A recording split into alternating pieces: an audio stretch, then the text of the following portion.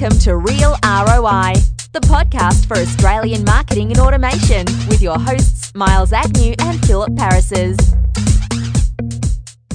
Welcome everyone to episode 7 of Real ROI with your host, me, Philip Parises, and Miles Agnew. How's it going, Phil? How's your week been? It's been awesome. It's nice and hot in Sydney, and I'm sure it's nice and hot where you are too, Miles. Yeah, it definitely is. We're getting up to the mid to the high 30s. Nice. I think it's supposed to be 43 tomorrow in old Sydney town, but not that I believe the weather people at all. But they're making a big fuss about it, and it's obviously selling papers and got people worried. So typical media, making money out of it somehow, that's for sure. Yeah, definitely. I've just looked at the forecast here, and it's roughly the same sort of temperatures as well. As to be expected, which is cool. We're going through a heat wave. So, Christmas period's over. New Year's over. It's a New Year's. Welcome to 2013, everyone. Thanks for tuning into our podcast once again. What do we have to talk about today, Miles? Well, I'm going to talk about SMS marketing and holiday messaging. Basically, giving gifts to your customers and value adding joint ventures with other businesses to value add your offering in the new year. Awesome. Which sort of goes along the lines of what I'm going to talk about. I'm talking about today keeping in your client's mind while they're probably away on holidays or before you close down for the year or before they shut down, keeping them fresh, and basically they'll remember you for the next year that you're a service provider and your service is one of those services that might be one of those resolutions. Maybe I don't need these guys anymore or something like that. How to keep those clients going. Yeah, definitely. Right? And keeping them front of mind. Is that the right word? Yeah. In the front of mind? Yeah, that's it, where they don't have to really consciously think about it. Like when I say burgers, who do you think of?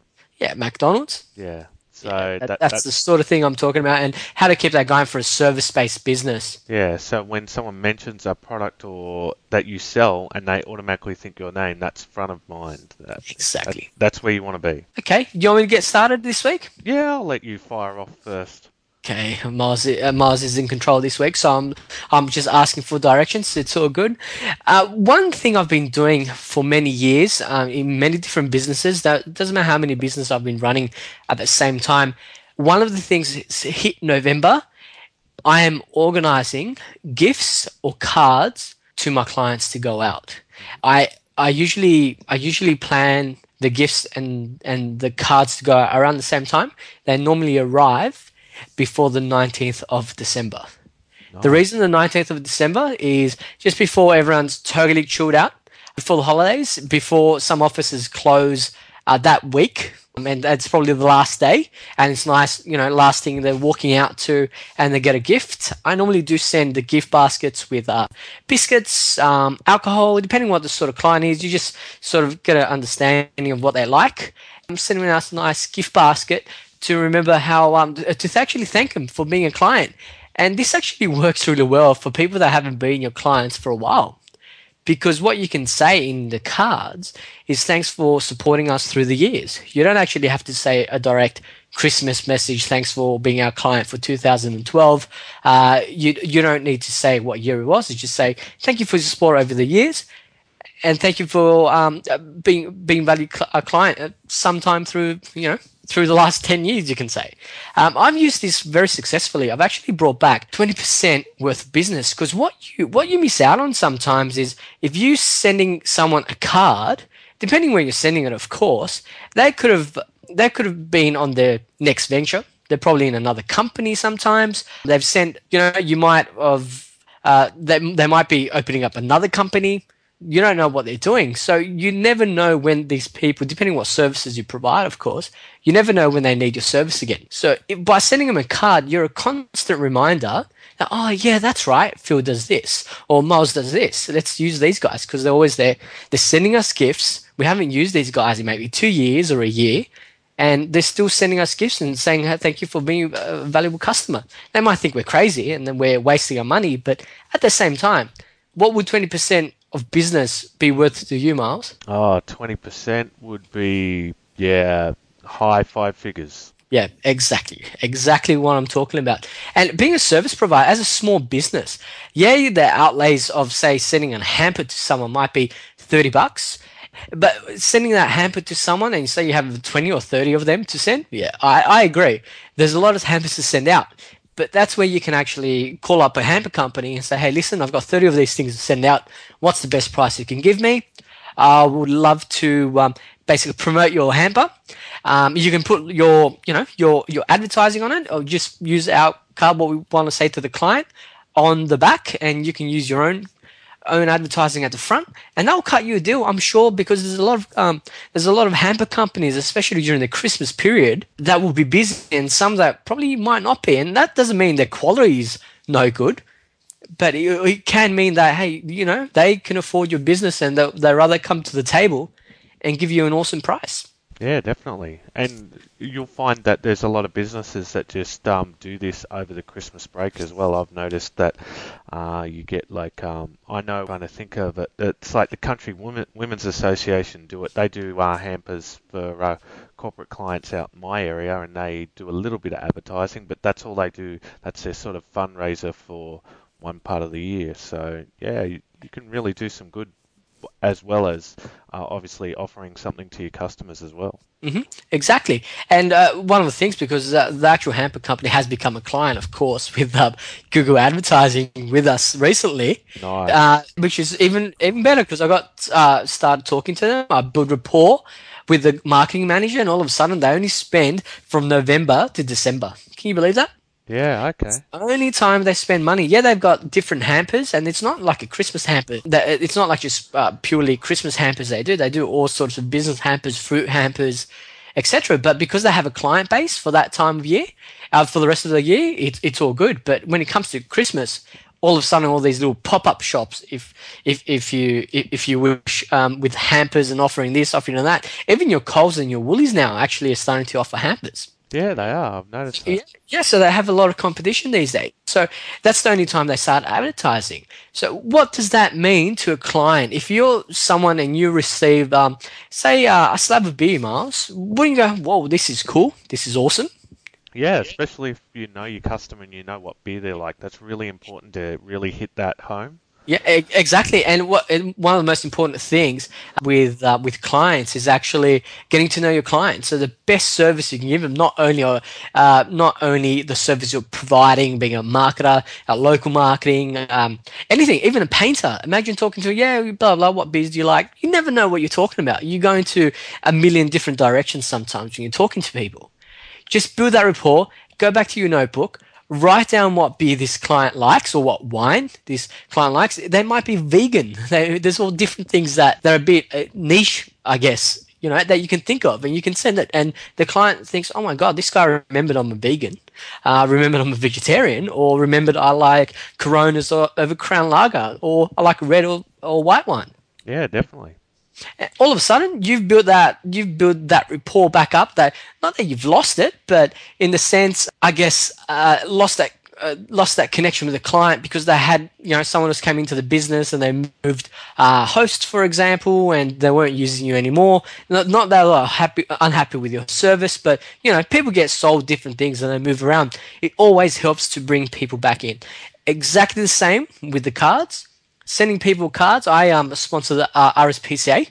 I send everyone, even the people that get hampers, I actually send them cards from the RSPCA too. Nice. That's another thing. So I've got little puppies and cute little kittens, and it's because I like them, not because I think they're cute and I think it's going to melt everyone's heart. I'm sure it does, but that's why I do it, because I support the RSPCA. I buy their cards. It's a donation more than buying the cards as such. And people love it. They always comment, send me an email. Hey, thanks, Phil. Thanks, team. Thanks for the cards. We've got them up with our rest of the cards that other people have sent us. Let's talk in 2013. We haven't used you guys in a couple of years. Good idea to get talking again. Let's go for a coffee. Yeah, nice. Very nice. Yep, and that's my cheap Christmas strategy, I guess. Yeah, it is very nice strategy. I thought at the start, when I actually was doing this, I was taught this from a PA that came in to help me. Oh, okay. my business. And she goes, oh, well, we always send them no matter what. I'm like, wonder why they do that. And she goes, oh, I'll give it a try. Like, I know for a fact that a lot of people would come back. Even though we haven't worked with them in a while, these people would come back, do business with us the next year. Awesome. That's great. Let's give that a try. It's been 7 to 8 years now. I think I've been doing it.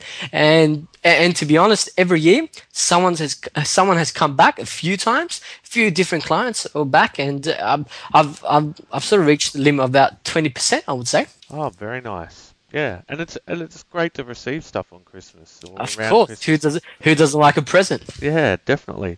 So let's move on to like SMS marketing. It seems to be the big buzz at the moment with mobile marketing with apps and SMS. I've got a lot of SMS integration with my domain name systems.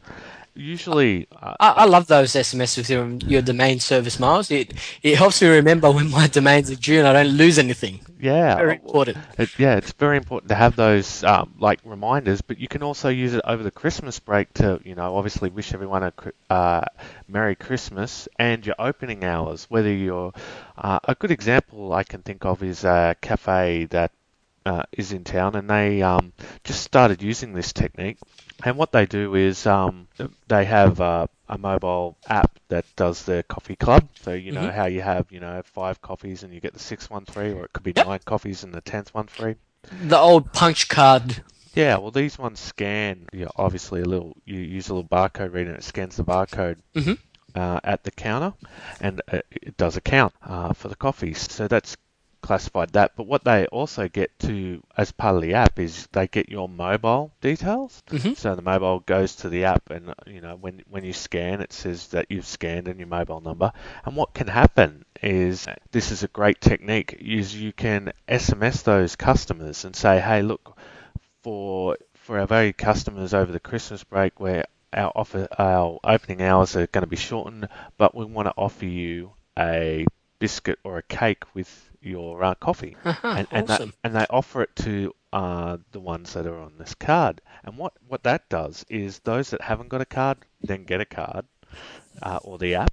The app, yep. Yeah, so they get one, and then they obviously get the message as well. One of those, it's really simple, like an SMS. I think the average cost for an SMS on my platform's around in between 5 and 8 cents, hmm and it's really simple. It's another way of communicating with your customers. Not all customers are going to like this. It's a certain niche of your market segment.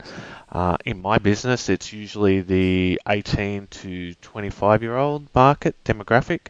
hmm They'll respond to SMS really well, whereas if I go above that sort of demographic, they don't really respond. Yeah, but then again, the opening to SMSs. I mean, have you ever got an SMS that you haven't opened? No. Yep. So what does that have to say about opening rates? Yeah, definitely. Yeah, so the message is going to get out there. It's going to get it. People are going to read your message if they like it or not. People will read the message. Yeah, and I think the unsubscribe rate for my SMS or domains is zero, because Zero. they Sure. all want to know when their domains expire. And like, I don't obviously send SMSs every week. Yeah, and you suggested the SMS messaging to use on my e-commerce site too, Yeah, definitely. which is something I'm in the process of integrating in. Yeah, because your market is perfect for that, because obviously you're selling mobile accessories, and they're obviously going to have a mobile number, and if you can SMS to that number, it's going to get through more than email. Yeah, and it's amazing on the order form. One of the things I discovered recently with working on conversion rate optimization at the checkout process is I leave the mobile area to put their mobile in not required. I find nearly everyone has been completing the mobile every single time. I think there was only one client that has not filled out their mobile. They actually put a landline instead of the mobile number, That's fair enough. which is very interesting. That normally a non-required field, a lot of people leave it alone. Yeah. And people have been filling it out, which is pretty interesting. Yeah, so in the future, you could say, hey, thanks for being my customer today.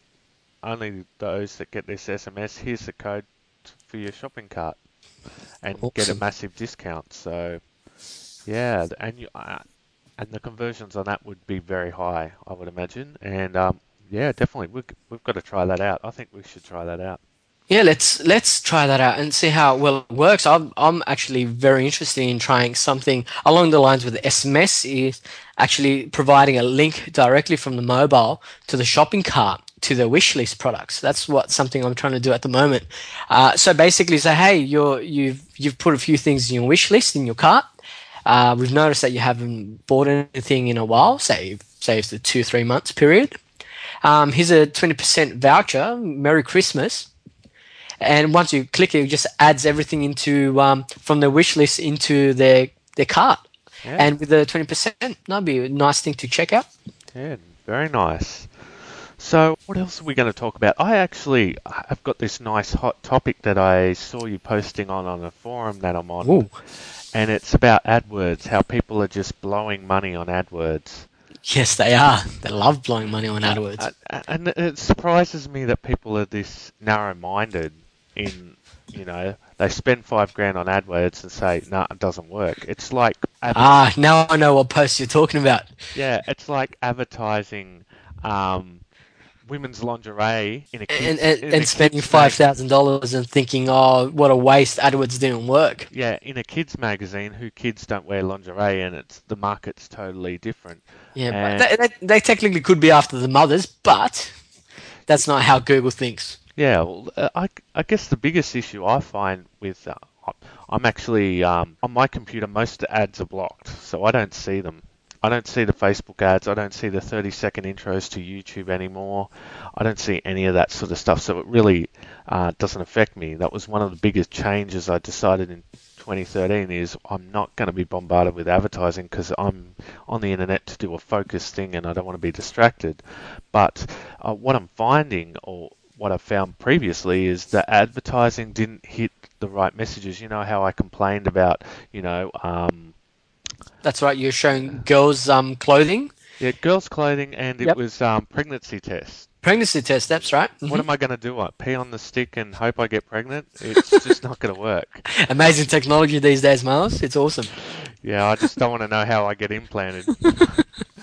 But so just give us a rundown on about AdWords and what people are doing wrong. From my point of view, the thing that I see people doing wrong straight up is that they don't have a converting website to start with. That's one of the highest, I guess, one of the biggest reasons people aren't making money off AdWords. AdWords starts off somewhere along the lines of the business plan when you're preparing to run a business. And the number one thing that you need to know before you're starting a business is who your customer is going to be. Okay, because if you don't know your customer, Google has no chance of matching the right people for your website. Obviously, knowing your customer, you'll build a website for that client, for that customer. Just call him Jim or Jill. And from there, you build a website for Jim and Jill. Right. So when you're advertising and using AdWords, obviously the best advice I can give someone, besides if you have the money, go to an agency with proven results in your business niche.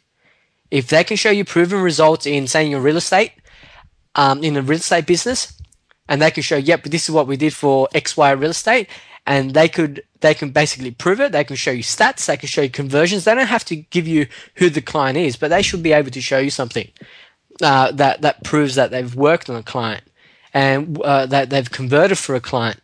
That's the number one suggestion I would give, is go to a proper agency. If you don't have the money to spend 20% of your media spend on an agency, that's cool. You can do things yourself, but let Google know who you're looking for, who you're trying to target. I remember in that forum post, actually, Miles, that people were complaining that they spent $5,000 on a media campaign. I spent $5,000 before I started Luxury Cases on advertising for Luxury Cases when it was only a tiny site with almost no products on it. I think I had 10 products, just as a user test to find out exactly what sort of people are coming to my site, what the heat maps are looking like, so what this audience, my Jack and Jills, are doing on my website, and how they interact with my website. So that's when I sat down and go, okay, cool. That was my testing phase. That was $5,000 just for testing. Some people, small businesses might say that is crazy, but you know what? If you're going to do a business from the start, and you can go pay some coach $20,000 to come in as a consultant to tell you what to do. I use Google, and with some well placed ads for the market from I guess a top funnel sort of market. I see what people came through. I saw what people bought. Then I decided who these customers are and who my perfect Jack and Jills are. Does that make sense? I know it's a bit tricky to understand, especially in the new age that creating a business plan was all about this is what I'm going to do. This is how I'm going to sell. This is my marketing, and this is the sort of people I want, and I expect to make $150,000 a year profit. That's the old school version. Yeah, the market's changed. It has. It's about what the consumer wants, not what the business wants to sell. Exactly. So, yeah, keep on going, sorry. Yeah, so for example, you've got emerging markets. So based on your information, I would gather that you targeted some of your products grew, like your product range grew in certain ranges and shrunk in others. Would that be correct? Exactly right. Some of the fancy things I thought would sell as a man did not sell at all. Absolutely bombed. The things that I thought, nah, no way, no one will buy this crap. And it's not crap. The products are awesome, but I just thought my personal opinion, I did not like. They are top sellers to this day, and the site is actually full of these products now that are top sellers. Yeah, and that's what it's all about. You want to give your customers what they want, not what you think they want, and that's very important. I learnt that lesson very well. This is a massive thing in customer experience, and I guess I've been watching a lot of documentaries and stuff over the breaks, and this is one of the things that is common across all the major CEOs is that their biggest concern about their corporations is getting the products right for their customers, rather than having it dictated down by business and accountants that have the potential to ruin product and innovation in a company. Exactly. I think one of the sayings I said in one of our earlier podcasts is build a product for the client, not for the CEO of the company. Remember that? Yeah, definitely. And it's really, if you've noticed, a lot of the products or a lot of the services as well are byproducts of they were trying to do something and they weren't really successful at it, but they were really successful at the implementation. And a lot of web hosting companies are like that because the ones that I know launched some rather large websites, didn't work out too well, but then had all this infrastructure and then just sold it off to other people and leased it. And so they're making their money that way. Yeah, and perfect example of that. I'm not saying they weren't successful. I'm sure they were successful. I guess one would be Basecamp, 37 Signals, which was actually a web development agency. Now they built this awesome project management system that at the end of the day they don't make websites anymore. All they do is run the project management system side of the business. Yeah, and that's what was most profitable for them, and that's what their business or their customers told them that what they wanted. So it's a no-brainer when it comes to that sort of stuff, but you've got to have the systems in place to monitor and make those changes. Yeah, and at the same time, Amazon AWS was actually supposed to be for Amazon's expansion. They didn't actually want to sell anything to consumers as such. They just wanted to have enough room and enough growth, enough service to basically manage how quick Amazon was going to grow in the future, right? But instead they saw, hey, we've got all this infrastructure, we've got all these things, we don't need any more at the moment for the world's population. Have we overkilled? How do we profit from our overkill? Yeah, and they're still growing to this day, and Amazon is rivaling Apple in the app market and also the ebooks and MP3 market. I'm a big fan of Amazon in that sort of market because they really compete with iTunes as far as delivering value, and the funny thing is the back end of all these large websites are using Amazon. So yeah, it's amazing times. In the next couple of years we'll definitely see some consolidation there, but it's very interesting. It's especially, as you said, Amazon's still growing. you're a big fan of Amazon. I use Amazon mostly for my books, but recently I've started using them more for the e-reader stuff. I don't read a lot. I like listening to audios. As you know, living in Sydney, even something 5 minutes away in traffic becomes 45 minutes away. Yeah, definitely. So I get enough time to listen to a lot of stuff and do a lot of my meetings on the phone. Nice. Awesome. So what are we talking about next week? Or should we keep it a secret from everyone and surprise them with a special? Yeah, I think we should surprise them with a special. Yeah, we might have a guest next week, which I'm very excited about. Talking to Chris, I believe you've met Chris too from Vero, Get Vero, Miles. Yes, definitely, and which is awesome email remarketing software. Yeah, it is. It's unbelievable. I've actually tested it. It's a little bit.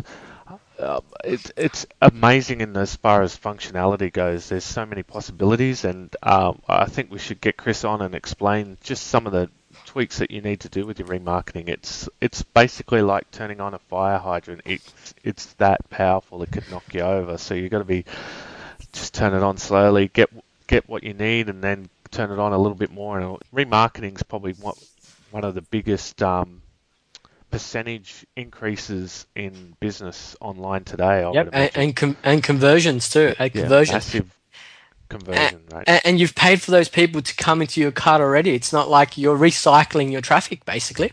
Yeah, and I guess to put it in a real world scenario, it's like someone walking in your shop, walking out, and then coming back in again. So, and that happens a lot. But online, you really want to monitor how many people are coming in, what they're doing, and it creates a better experience for them. Totally agree. Okay, we'll have Chris next week. I'll basically time to a chair and make sure he's ready for us. He's a very busy guy, which we like that about Chris. We'll get him on the show. All right, until next week. See you guys later. See ya. Bye. Thank you for listening to Real ROI. For more information and transcripts of the show, visit the podcast website at www.realroi.pro.